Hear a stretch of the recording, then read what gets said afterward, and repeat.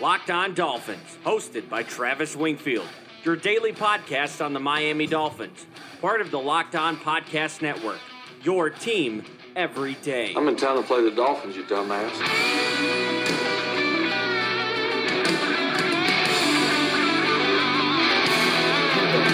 What's up, Dolphin fans, and welcome into the Wednesday, August the 14th edition of the Locked On Dolphins podcast. I am your host, Travis Wingfield, and as always, I am here to bring you your daily dose of Miami Dolphins football. And on today's show, the Dolphins wrapped up the first of two joint practices on Tuesday in Tampa Bay. We'll detail the word from the men on the beat. We'll discuss the reason why Miami quickly threw water on the Jadeveon Clowney fire. We've got some new starters to talk about, and I'll empty the noggin on some random notes and thoughts about the current makeup of this team, plus your questions on the Twitter mailbag, all of that and much more on a busy show. But first, before any of it, I kindly invite each and every one of you to subscribe to the podcast on Apple Podcasts, Stitcher, Tuned In, Google Play, wherever you get your podcast from. Go ahead and subscribe, rate, and review the show. Give me a follow on Twitter. It's at Wingfield NFL. The show is at Locked On Fins, and check out LockedOnDolphins.com, the number one blog in the entire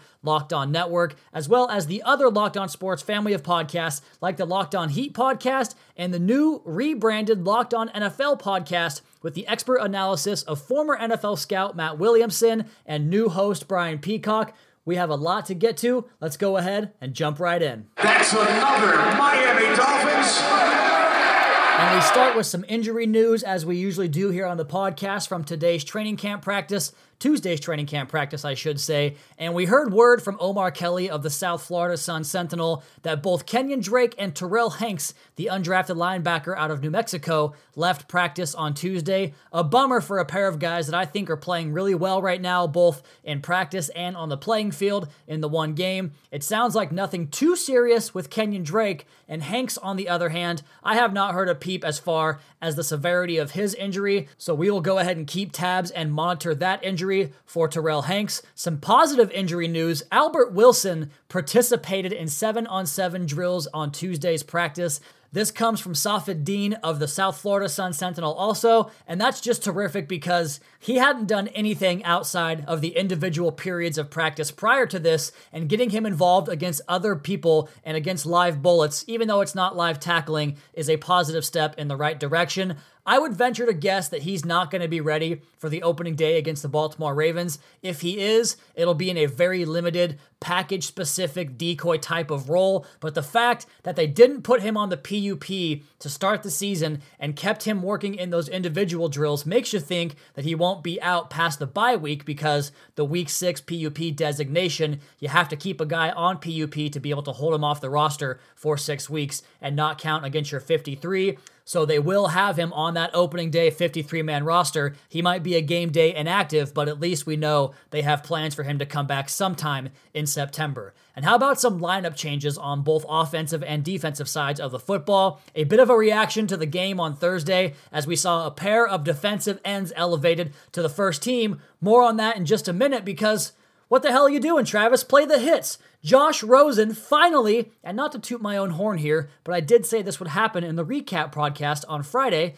Josh Rosen finally gets to work with the first team, both with the first team offensive line and first team wide receivers, though it does sound like he worked with the receivers on a limited basis, whereas he spent extensive time with that first team offensive line. And wouldn't you know it, his first team period series with the first team offense goes penalty, sack, sack, sack, punt.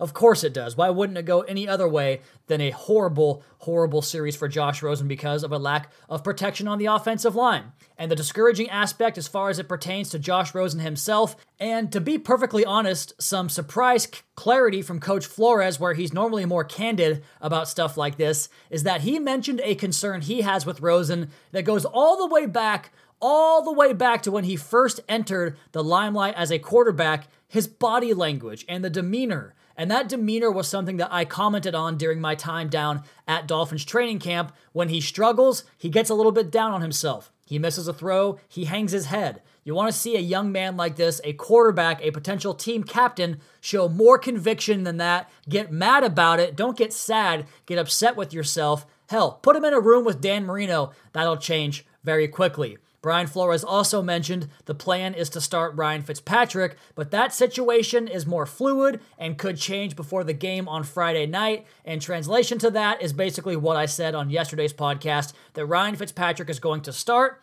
play 2, 3, maybe 4 series if the offense gets off the field quickly and he needs more reps, and then we'll see Josh Rosen get a series or 2 with the ones, then play out the string probably through the third quarter, I would imagine, before giving way to third-string quarterback Jake Rudock. And to spin things back over to the defensive side of the ball and talk about the lineup changes we saw on the first team defense, there were some changes on the defensive line, particularly off the edge. And after Charles Harris played 35 snaps in the preseason opener, he winds up getting demoted for the man that wrecked shop all second half long. You guys heard me talk about his PFF metrics. You heard me talking about his performance in the recap podcast. You saw the videos up on Twitter. Undrafted free agent Jonathan Ledbetter, who is just a heavy-handed son of a gun. He has great eye discipline. He really adheres to this defense and fits into this scheme and what they want to do well. And to make this jump from undrafted free agent, albeit a guy that probably should have been in the 5th, 6th, or even the 7th round of the draft, to go from undrafted free agent into a potential starting lineup position by the second week of the preseason, that's very impressive work from Jonathan Ledbetter, and he has certainly earned it. And he joins Nate Orchard on the other side of the defensive line. And Orchard, to me, looked like a guy who might be a cut candidate through the first week of practice, but he has really turned it on since that time. And I've told you about the variety of roles that he fills on this defensive lineman, the lone down lineman over the nose in that amoeba package where you have everybody kind of wandering about the line of scrimmage trying to find a gap to pick, to rush, or to back out, or off the edge in a 2-point stance in a more traditional linebacker type of position, or even as a 5 or 7 technique with his hand in the dirt in a 3-point stance. I think Nate Orchard might be a focal point on this defense this year, whereas before we might have thought that maybe this guy wasn't going to make the opening day roster. Okay, we're going to come back and open up the Twitter mailbag, get to the rest of the camp notes, and I'll tell you about a few things on my mind with this team's overall makeup, including a take on Chandler Cox. And on the subject of Cox, is your personal fullback coming up soft and timid when you need him the most? Don't go floundering into the A-gap without conviction. Restore your strength and lead dive into the gap with Blue Chew. Listen up, fellas. BlueChew.com, that's blue like the color blue. Blue Chew brings you the first chewable with the same FDA-approved active ingredients as Viagra and Cialis, so you know they work. You can take them anytime, day or night, even on a full stomach, and since they're chewable, they work up to twice as fast as a pill, so you can be ready whenever your number is called. Blue Chew is prescribed online and ships straight to your door in a discreet package, so no in-person doctor's visit, no waiting in the pharmacy, and best of all, no more awkwardness. They're made in the USA, and since Blue Chew prepares and ships direct, they're cheaper than a pharmacy. Right now, we've got a special deal for our listeners. Visit BlueChew.com and get your first shipment free when using our special promo code LOCKEDON. Just pay $5 shipping. Again, that's BLUE Chew.com. Promo code, one word, locked on to try it free today. Blue Chew is the better, cheaper, faster choice, and we thank them for sponsoring the Locked On Dolphins podcast.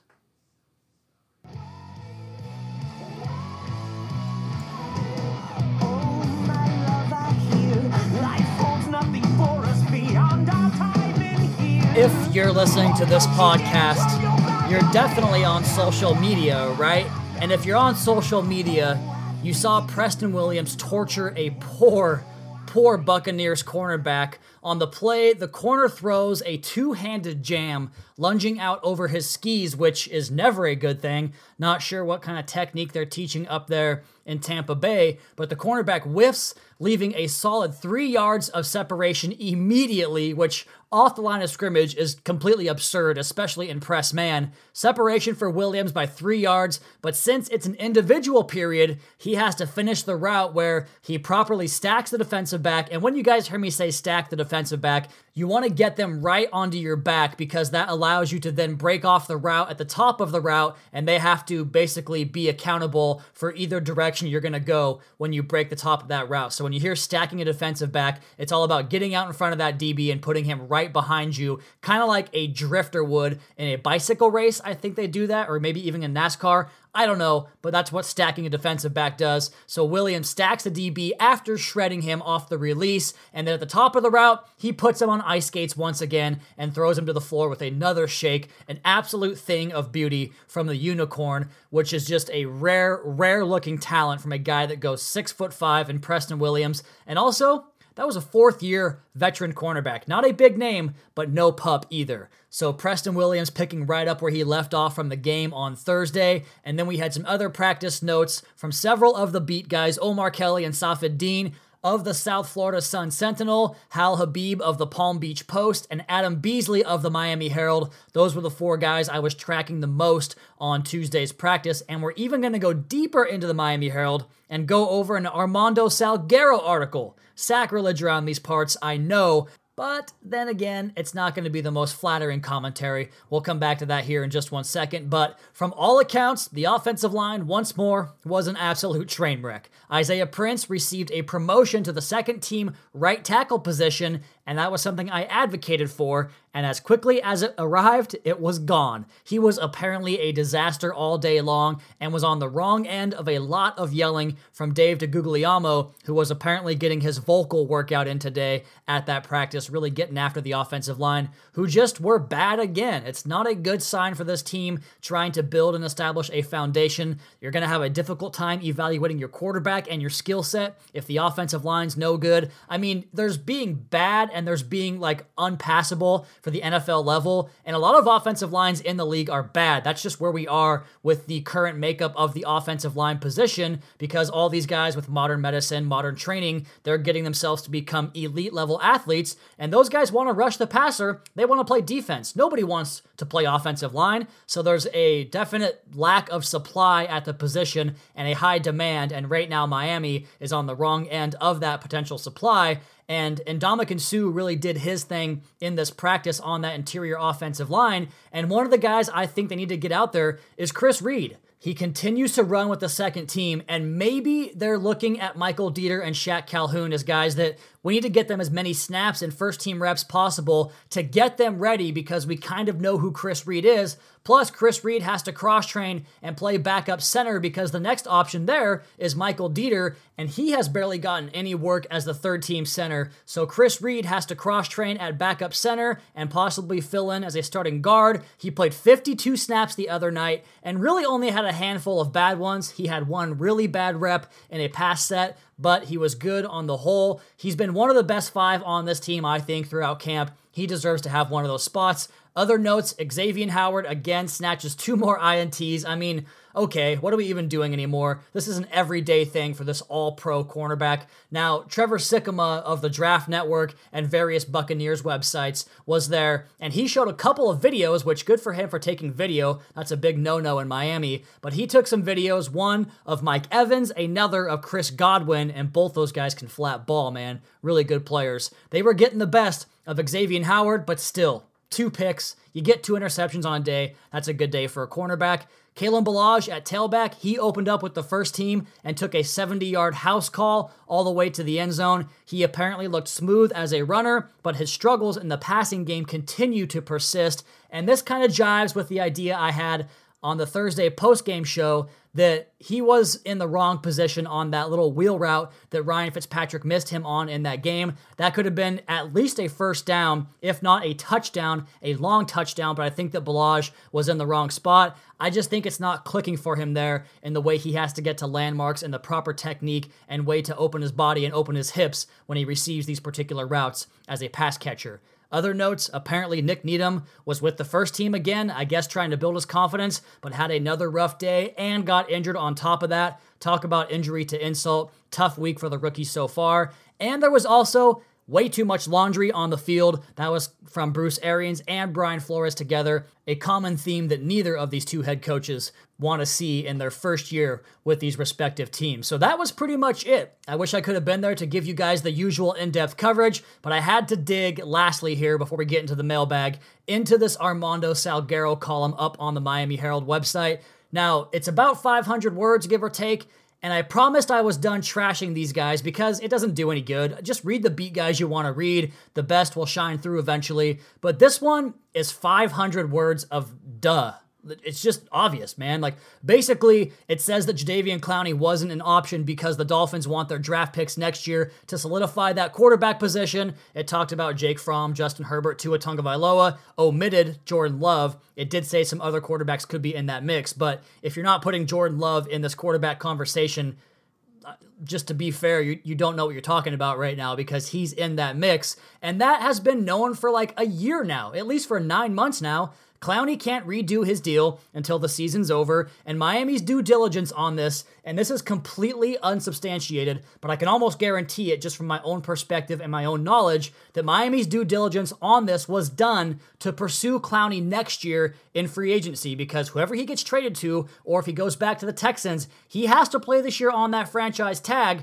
So he's going to enter free agency next year unless the team he goes to or stays with, the Texans, somehow pull off a miracle contract extension for him, which is going to be way more than what Trey Flowers got. So please don't make that comparison. And the Dolphins, we don't even know if they were in on Trey Flowers. So again, that comparison drives me nuts. But to get back to the main point here, obviously the Dolphins want their quarterback.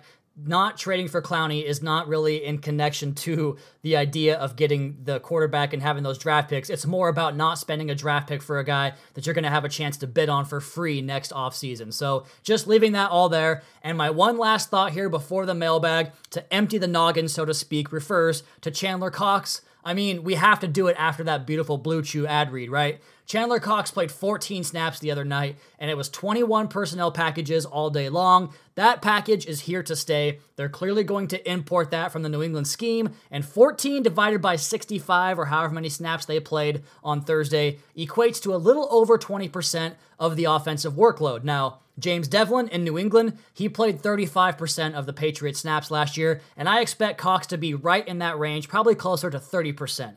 So what happens if Cox gets hurt? And, you know, the puns are writing themselves right now. But what is the plan to sustain an offensive package that is 1/3 of your offense? That's why you have to keep 4 tight ends, in my opinion. And Nick O'Leary hasn't done it much in camp so far, but he did line up in the backfield last year a couple of times. And I think that will be the contingency in the event that Chandler Cox gets banged up a little too hard. Again, the puns writing themselves today. And with that, let's go ahead and open one mailbag question, and we'll take a last break and then get to the rest of the mailbag on the other side here of the Locked On Dolphins podcast, part of the Locked On Podcast Network. You can find us wherever you get podcasts from, Monday through Friday, the #1 downloaded podcast on the internet as it pertains to the Miami Dolphins, a top 200 show on iTunes. You guys know the drill. We do things the best around here. Let's go ahead and open this mailbag up and take this first question from Zach Carey. He's at ZachAttack3733 on Twitter. Zach, I appreciate all the stuff you do for us here on these mailbags. And he asked me a very simple question. Why isn't your account verified? Honestly, ever since that, was it the Virginia Tiki Torch, white supremacist marching they did, where the one guy was verified and it came back as an issue for Twitter, so they had to kind of basically do away with their verification process. That was basically when I got on Twitter 3 years ago, so as I understand it, it's more of a complex process than what it used to be as far as applying for your own verification. I don't know how it works. I thought maybe that fake account would be a push for Twitter to verify me, but I do want to speak on this real quick because I had a message today on my Twitter DM inbox. Somebody who apparently isn't a fan of me, and they basically came after me and said that the only reason that I am in this position I'm in right now, which is working full-time in football media, is because 1, I was handed this podcast, and 2, because I don't have children, so I can work more. And I want to get this out in the open that the only way you can really piss me off on Twitter or pretty much anywhere else in regards to my football writing career or football podcasting career is to disparage my work ethic, because I took over this podcast and there are plenty of podcasts in this network that don't do well. I'll be completely transparent about that. We have a lot of podcasts that don't get high downloads. Guys are not making decent little paydays like some of our podcasts are. And the reason that I got into a position where this podcast does bring back a little bit of a paycheck is because I worked my ass off to get to this stage. I opened this podcast with 20 downloads the first episode because the previous host had gone kind of AWOL and there wasn't a lot of downloads when he was on the podcast. So this thing got built up from the ground up. 3 years later, over 10,000 Twitter followers, 1 million downloads on the podcast this year alone. It just really gripes me because I work 30, 40 hours a week on this stuff, putting this stuff together for you guys. And for someone to come after it and say that I was gifted this job or I was handed this or lucked into it, that's total BS, and I won't have any of that. So just, if you're going to come after me with that stuff, be prepared to get shot back down, either on Twitter or on the podcast. So not to go on that tangent, we're going to come back on the other side of the podcast here and get back into the Twitter mailbag, all that next here on the Locked On Dolphins podcast. But first, I want to remind fantasy football players out there to make sure you're checking out Vinny Iyer and Locked On Fantasy Football. Vinny gives you the edge with over 20 years covering fantasy football. Don't listen to the same stuff as everybody else, then you'll wind up with the same team as everybody else. Get the edge from Vinny that will put you ahead on draft day and put you ahead all season long. It's Locked On Fantasy Football on your favorite podcast provider.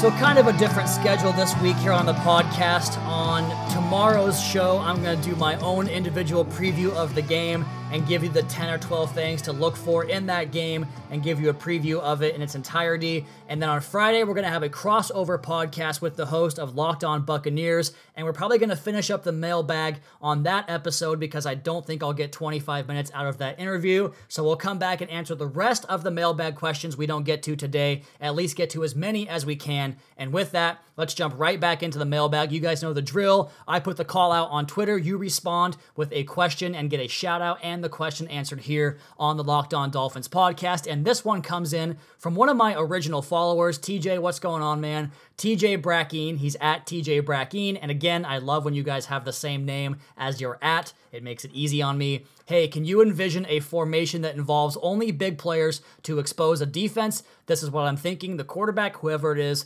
running back Kalen Ballage, fullback Chandler Cox, Devontae Parker, Preston Williams, and Mike Gesicki. Is this possible to happen? Absolutely it is. And you might even go unbalanced offensive line with that package where you bring a sixth offensive lineman onto the field. And that might be where Isaiah Prince figures into things because you're probably going to run the ball out of that formation or at least sell run action. And with that, you can throw the ball to a guy like Kalen Ballage or Chandler Cox coming out of the backfield. As far as the receivers, I think that maybe we go Kenny Stills over Devontae Parker because he's more trustworthy as a route runner. And frankly, I think he plays more physical and bigger than Devontae Parker. And the same is probably true of Mike Gesicki. I'd go with Dwayne Allen in that package. But definitely going to see lots of creative stuff like that this year, TJ. No doubt about that. Next question from JT Evans at JT_Evans97. Another easy one. If Rosen matched this week one performance, should he be the starter, or do you think he would have to surpass that to overtake Fitzpatrick? I've always kind of contended that if it was even, and if the players on the field and an extension of the media and fans alike, if they can see that it's even enough between Fitzpatrick and Rosen, then give it to Rosen, man. Like, there's no reason to go out there with Ryan Fitzpatrick. My only worry is that Josh Rosen might not be ready in this particular scheme. And I know a lot of folks say that, well, he's a second-year guy now. He should be out there beating out Ryan Fitzpatrick. Well, no, because this offense is extremely complex. It puts a lot of stress on the quarterback. It empowers the quarterback once they have that level of comfort. And right now, Fitzpatrick has that. Rosen's getting there. But I want to make sure that Josh Rosen is fully 100% confident before he goes out there. To kind of relate this to my own life, I was a in-season call-up to my varsity basketball team my sophomore season, and I was so pumped to get out there and play, but the first time I touched the ball, realizing how fast those guys move compared to the JV, I just wanted to catch it, get rid of it, get back to my spot, and just make sure I didn't mess up the offense. And then come my senior year, 2 years later, it was like JV all over again. It was slow, I knew what I was doing, and it was way easier for me to execute the offense that way. That's how I view this situation at quarterback. Let's make sure Josh Rosen is comfortable before we just throw him out there. Next question here comes in from ST. He's at SteveTUT76 on Twitter. Steve, I met up with him down in South Florida in Hollywood. He was very gracious and very hospitable. How's it going, Steve? Good to see you again, man. What are some of the advantages, disadvantages of using 21 personnel groupings besides simply adding a lead blocker to the run game with less receivers? Well, there you mentioned it right away. We'll get to the second part of your question here in a second, but you mentioned that you basically have to kind of scale back the route concepts that you can run because you can't really include the running backs and the fullback for that matter, into a two-man route combination, you're going to have one side of the field where you basically have a one-man route combination, and this offense tends to go after the 2- and 3-man combinations where basically 2 of the routes are designed to free up the third guy, so it can kind of take away an advantage that way on the offense. As far as the defense, if that fullback can catch, then he can get himself out into the flats and make a play that way and get you 6-7 yards on first down, which is a huge advantage. So in addition to the lead blocking, it definitely impacts the passing game as well. And a follow-up question, what do you see as the Finns' tendencies in that package, and how will they add depth to the playbook by playing off of those tendencies? One thing you're going to see a lot of, I think, is a weak side run, because you tend to have an offset I formation from the fullback, and they obviously are going to think they're going to jam that ball into the play side A gap or B gap and run right behind the fullback. Well, off of that, you can run misdirection and flip a little pitch out to the running back, and he's got a one-on-one situation where if he makes a tackle or miss, he's off to the races. So you can do some of that. You can incorporate the play action boot, some naked boot, get the fullback into the flat on the passing game. You can dummy some split zone action where you take the fullback or the tight end and bring him across the formation and throw a block that way. All kinds of variables, all kinds of options off that package. Great question, Steve. Really good conversation there with myself.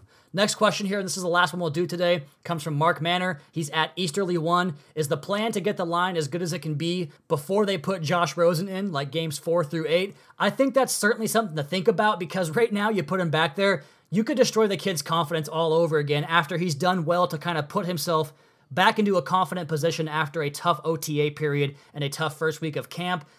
It goes with what I said to JT about having him be ready before you put him out there. If you've got a bad offensive line, and look, this line's not going to be good this year any way you slice it. They're just not talented enough.